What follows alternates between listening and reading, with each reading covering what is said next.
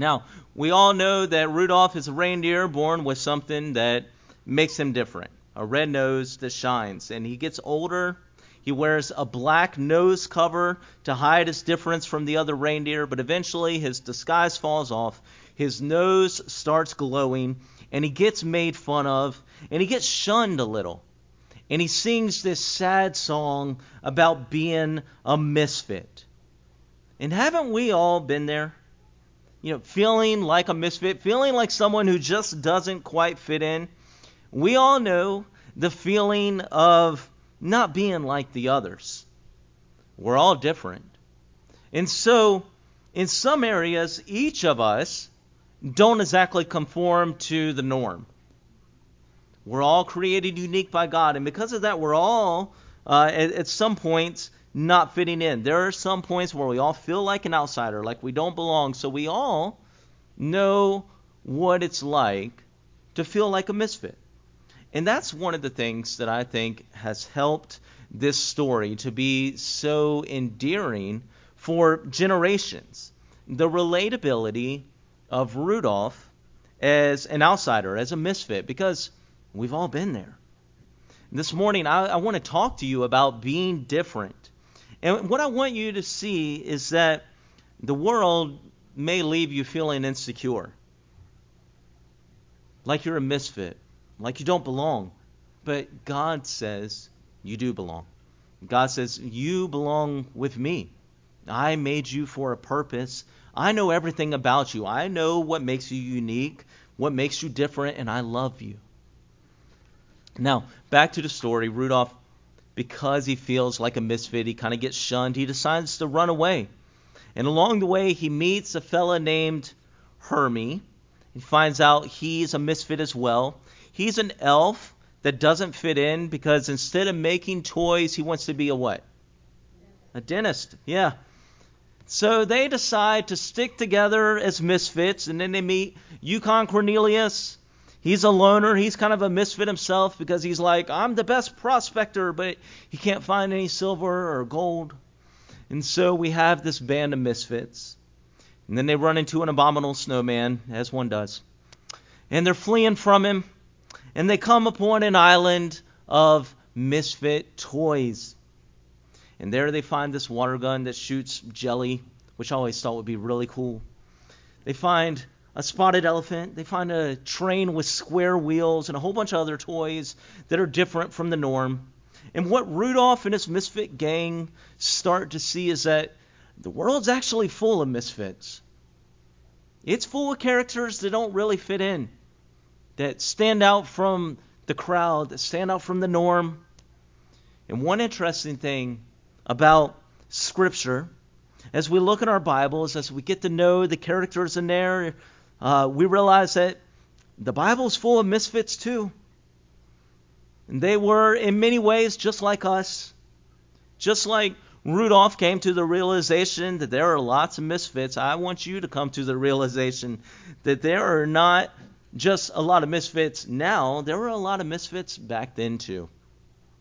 And one of the cool things that we see throughout Scripture is that God uses misfits. The Bible is actually full of people outside the norm that God utilizes. You think about it, Moses had a very checkered past. He actually killed a man, ran from justice. He had a speech impediment, and God used him. Jonah the prophet ran from God. God used him. Rahab sold her body. God used her. Gideon was a coward and a doubter, a weak man from a very weak family, and God used him. And David, he was a gangly teenager. He was smelling like sheep, the least of all his brothers, and yet the Lord said to Samuel, arise, anoint him. This is the one. Misfits, outcasts, and God used them all. And speaking of smelling like sheep, remember the Christmas story written to us by Dr. Luke. After Jesus was born, Luke chapter 2, starting with verse 8, it says, and there were shepherds living out in the fields nearby, keeping watch over their flocks at night. An angel of the Lord appeared to them, and the glory of the Lord shone around them, and they were terrified. But the angel said to them, "Do not be afraid. I bring you good news that will cause great joy for all the people. Today in the town of David, a Savior has been born to you. He is the Messiah, the Lord. And this will be a sign to you. You will find the baby wrapped in swaddling cloths and lying in a manger." And suddenly a great company of the heavenly host appeared with the angel, praising God and saying, "Glory to God in the highest heaven, and on earth peace to those on whom his favor rests." And when the angels had left them and gone into heaven, the shepherds said to one another, "Let's go to Bethlehem and see this thing that has happened, which the Lord has told us about." So they hurried off, and they found Mary and Joseph and the baby, who was lying in the manger. And when they had seen him, they spread the word concerning what had been told them about this child. And all who heard it were amazed at what the shepherds said to them. But Mary treasured up these things and pondered them in her heart. And the shepherds returned, glorifying and praising God for all the things they had heard and seen, which were just as they had been told. What a great story, right? No church Christmas story is complete without the group of shepherds. You see them in our live nativity, watching the sheep as the angels appear, and for good reason. They're key to the story. They are the first to hear the wonderful good news about our Savior Jesus Christ, who has been born. They rush to see the newborn, and then they praise God and tell all who will listen about the extraordinary things that they have seen and heard. But it's interesting that angels would bring the birth announcement of Jesus to shepherds at all. Why not to priests, or to the wise men that were looking for his birth, or to the kings of the world? Any of them would seem more fitting than random shepherds, because shepherds were misfits. They were outcasts. Dr. Joachim Jeremias says shepherds were despised in everyday life. He documents the fact that shepherds were deprived of their civil rights. They couldn't fulfill any public office roles. They could not be admitted in court as witnesses. The Mishnah, this is Judaism. They have a written record of their oral law. The Mishnah, it reflects this attitude as well. And one passage in there describes shepherds as incompetent. Another actually says, no one should feel obligated to rescue a shepherd who has fallen in a pit. That's harsh. Shepherds are on the low end of the social totem pole. They are looked down on. They are untrusted. They are scorned. They were misfits. And it's to this group that God chose to make the most important birth announcement in the history of the world. So why them?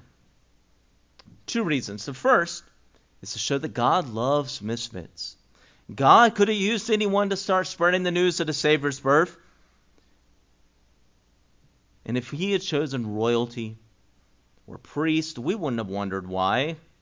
In fact, from a human perspective, that may have made more sense to us. But I think God wanted these outsiders to be a part of the story and know that God chose them for this honor because they were important to him. You think about it, they had probably spent a lifetime feeling looked over, feeling second-rate, feeling forgotten like many of us. So God shows them, I remember you. I think you're first-rate. I want you to be a part of my story, the story. They might have thought they were insignificant, but time has proven otherwise. Thousands of years later, these shepherds are still remembered. Every year, people dress up as them, and their part in the story is told in churches around the world. These shepherds are another example in Scripture showing us how God loves and uses misfits. When we go back to the Rudolph story, There's some misfits there that they're about to find out that they're pretty useful too. Rudolph and the gang, when they get to the island of misfit toys, they start thinking, an island for misfits, we should just stay here. But there's this king on the island. He's a griffin, like a lion with wings, and he tells them, you can't stay here. You're needed to do something more. And the king says to them, I need you to play a part in helping out those on this island by going back, tell Santa about us so that he can come and get these toys. There's a parallel here. Okay, the king is saying, you may be misfits, but I can use your help by sharing this message that I'm about to give with you. All right? And in the same way, God uses shepherds who were misfits by sharing his message they heard from angels about a Savior that had been born. And now, thousands of years later, God is still using misfits. God uses us, misfits as we are, by sharing his message of good news. We're still sharing the king's message. And sometimes we might be tempted, like Rudolph and like his friends were, to just withdraw from everyone because we've been hurt. But that isn't what Jesus has called us to do. You know, sometimes life can hurt. People say they do mean things to us. We have legitimate reasons to feel pain. And no one's saying, well, just pretend it doesn't hurt. But we can't let the cruelty of the world stop us from doing kindness to the world. There are times when you are going to be hurt. You're going to be tempted by the world to just stop caring, just stop serving, just withdraw. But I encourage you to persevere, to keep serving God even when you're hurt, even when you're attacked. God has called us in his word to look beyond ourselves and to help others. Philippians 2:3-4 says, do nothing out of selfish ambition or vain conceit. Rather, in humility, value others above yourselves. Not looking to your own interests, but each of you to the interest of others. Now, Paul wrote that verse to the church in Philippi. I want you to imagine for a minute if instead of putting the needs of others before his own, he had just looked out for his own interest and quit. I mean, he certainly had reason. Over the course of his ministry, Paul suffered all kinds of abuse. He was definitely an outsider. He was spoken badly of. He was a Jew that was hated by the leading Jews. He's teaching a message about Jesus. And then he's also hated by a lot of pagan Gentiles. There are times in the Bible where both groups want to kill him.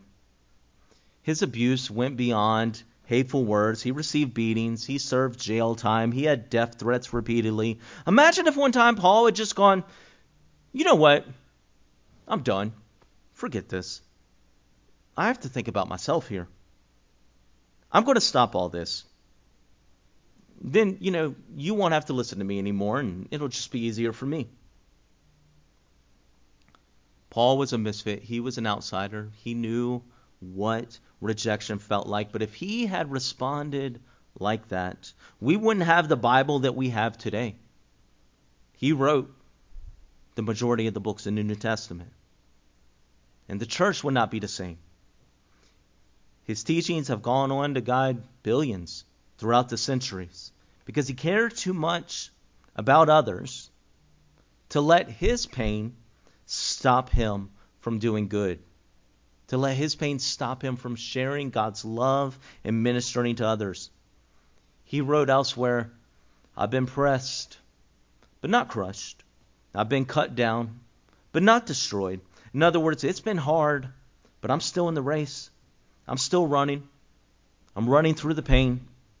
I'm continuing to serve God by loving others.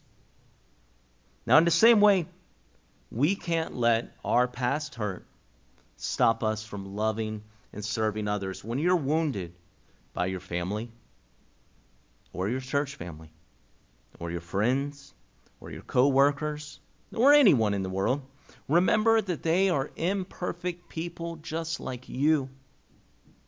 Forgive them. Keep on loving them. Look out for their needs.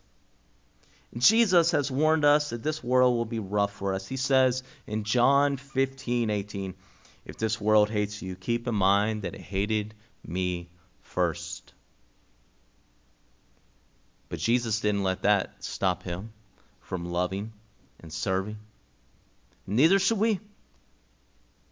You're free to do what you want, but Paul says in Galatians 5:13, you, my brothers and sisters, were called to be free, but do not use your freedom to indulge the flesh. Rather, serve one another humbly in love. God loves misfits. He uses misfits, but to be used by God, we have to stop focusing on ourselves and focus on doing the King's will and helping others and getting his message out. And that's what Rudolph and his friends do. They focus on the King's will and helping others. They sail away to spread the news about the island of misfit toys. And when they arrive to tell the news to Santa, he's actually thinking Christmas is going to have to be canceled. Got a clip right now from Rudolph I want to show you guys about that very scene. Quiet, please, everybody, quiet. Quiet. I've got some bad news, folks. Christmas is going to be canceled. There's nothing I can do. This weather. Yeah. Rudolph, please, would you tone it down a bit? I mean, that nose of yours. That nose. That beautiful, wonderful nose. Huh? Rudolph, Christmas is not off, and you're going to lead my team. I am? Yes, sir. You and that wonderful nose of yours. My nose, sir? From what I see now, that'll cut through the murkiest storm they can dish up. What I'm trying to say is, Rudolph, with your nose so bright, won't you guide my sleigh tonight? It will be an honor, sir. I knew that nose would be useful someday. I knew it all along.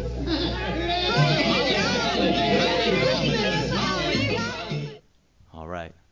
So Rudolph, the misfit, is able to save the day because of his glowing nose. He's able to guide the way for Santa's sleigh. Now, we've looked at parallels about how God loves misfits, how he uses misfits, how we need to obey the King, look beyond ourselves, help others. I think there's another lesson for us here, too. God knows what it's like to be a misfit. You know, almost 2,000 years ago, God sent his son, Jesus Christ, to earth as a helpless baby. Fully God, yet also fully man. Jesus came here as a misfit. I don't want to upset anybody, not in a bad way. He wasn't a troublemaker, but he didn't fit in. He was different from the time he was conceived. Imagine growing up, never sinning. Not once. You never get in trouble. You think that would set you apart from the other kids? Jesus had brothers and sisters, technically half-siblings, since Jesus' father was God and their father was Joseph. Again, he kind of set apart. He's different. You can imagine how different Jesus must have felt at home, never getting in trouble. You think he felt like an outsider? His own family, the Bible says, did not get him. It gets worse as an adult. Jesus goes around dispensing this great godly wisdom, but he just seems so weird to his family, so unlike the rest of the world, so unlike the norm. Then Mark 3:21 has this interesting passage that says, Jesus' family went out to take custody of him, saying he is out of his mind. Wow. John 7:5 says even Jesus' own brothers did not believe in him. Now, all this changed after the resurrection. After that, they were really devoted then. I guess seeing your brother die and then come back from the dead 3 days later kind of validates everything that he was saying, right? James and Jude, they were both half-brothers of Jesus. They even wrote Bible books. But at the time, they didn't get Jesus. He was the weird one in the family. They thought he had lost it. They were trying to just get him out of public. And they didn't relate to Jesus and all his good behavior. So godly, never sinning, the strange teachings coming out of his mouth. Jesus knew what it was like to be a misfit. We have a God that can identify with us. But here's the thing, Jesus didn't come to be like the world. Now, he came into the world as one of us. He was tempted like us, but he did not give in to temptation like us. He was different for all the right reasons. Instead, Jesus came as a shepherd to us. I told you before there were two reasons why God chose to announce the birth of Jesus to shepherds. Reason number one was because I think God loves misfits. He wanted shepherds to be a part of this Christmas story. Here's reason number two.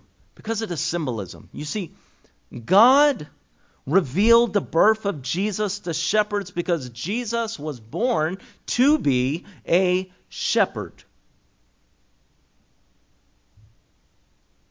That wasn't his profession. He was a carpenter by trade, but spiritually, Jesus was born to be a shepherd to all mankind. He viewed humanity as his flock. In his ministry, Jesus himself identified as a shepherd. He said in John 10:11, I am the good shepherd. The good shepherd lays down his life for the sheep. Now Rudolph ended up guiding the sleigh with his nose in the dark. But Jesus, he guided much more than a sleigh. He came as a shepherd, and he also came as the light of the world. He was a light in the darkness, leading us to a deeper understanding of God and his kingdom, before ultimately showing us the greatest love the world has ever known and giving his life for us, his flock. You know, ever since Jesus, shepherds are held in high esteem again. To be a shepherd now, it's a good thing. We call our elders, the leaders in our church, shepherds. We call the congregation the flock. And Jesus turned the role of the misfit, the shepherd, into something to be admired. He did that for a lot of us, actually. You know, when it comes to being misfits and being outsiders, as far as it goes to relating to this world, well, God's just fine with that. He doesn't want us to be like the rest of the world and fit in. He wants us to be unique because of him, to be set apart because of the Spirit of God that is in us. He wants us to be different for all the right reasons and to be known for our love. In John 15:19, Jesus says, if you belong to the world, it'd love you as its own. As it is, you do not belong to the world, but I've chosen you out of the world. That's why the world hates you. That's why you're misfits, in other words. You don't belong to the world because you've been chosen out of the world by Jesus. Romans 12:2 tells us, do not conform to the pattern of this world, but be transformed by the renewing of your mind, and then you will be able to test and approve what God's will is, his good, pleasing, and perfect will. God doesn't want us to conform to the world. He wants us to be outsiders. He wants us to be misfits for all the right reasons. He doesn't want us to conform. He wants us to transform through him, to be renewed, to be supernaturally pure. God has a message for all of us misfits. You may not feel like you belong in this world, but God says, look, you belong with me. I made you.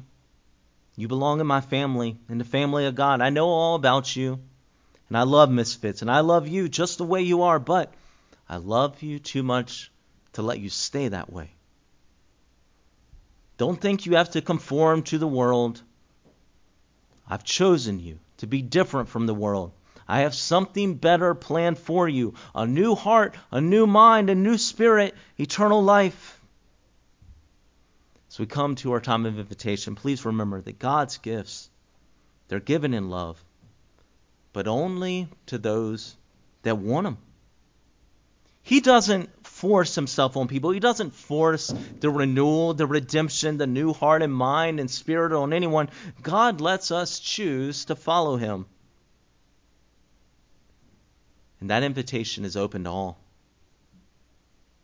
We may be misfits in this world, but we have a place where we belong, and that is with God.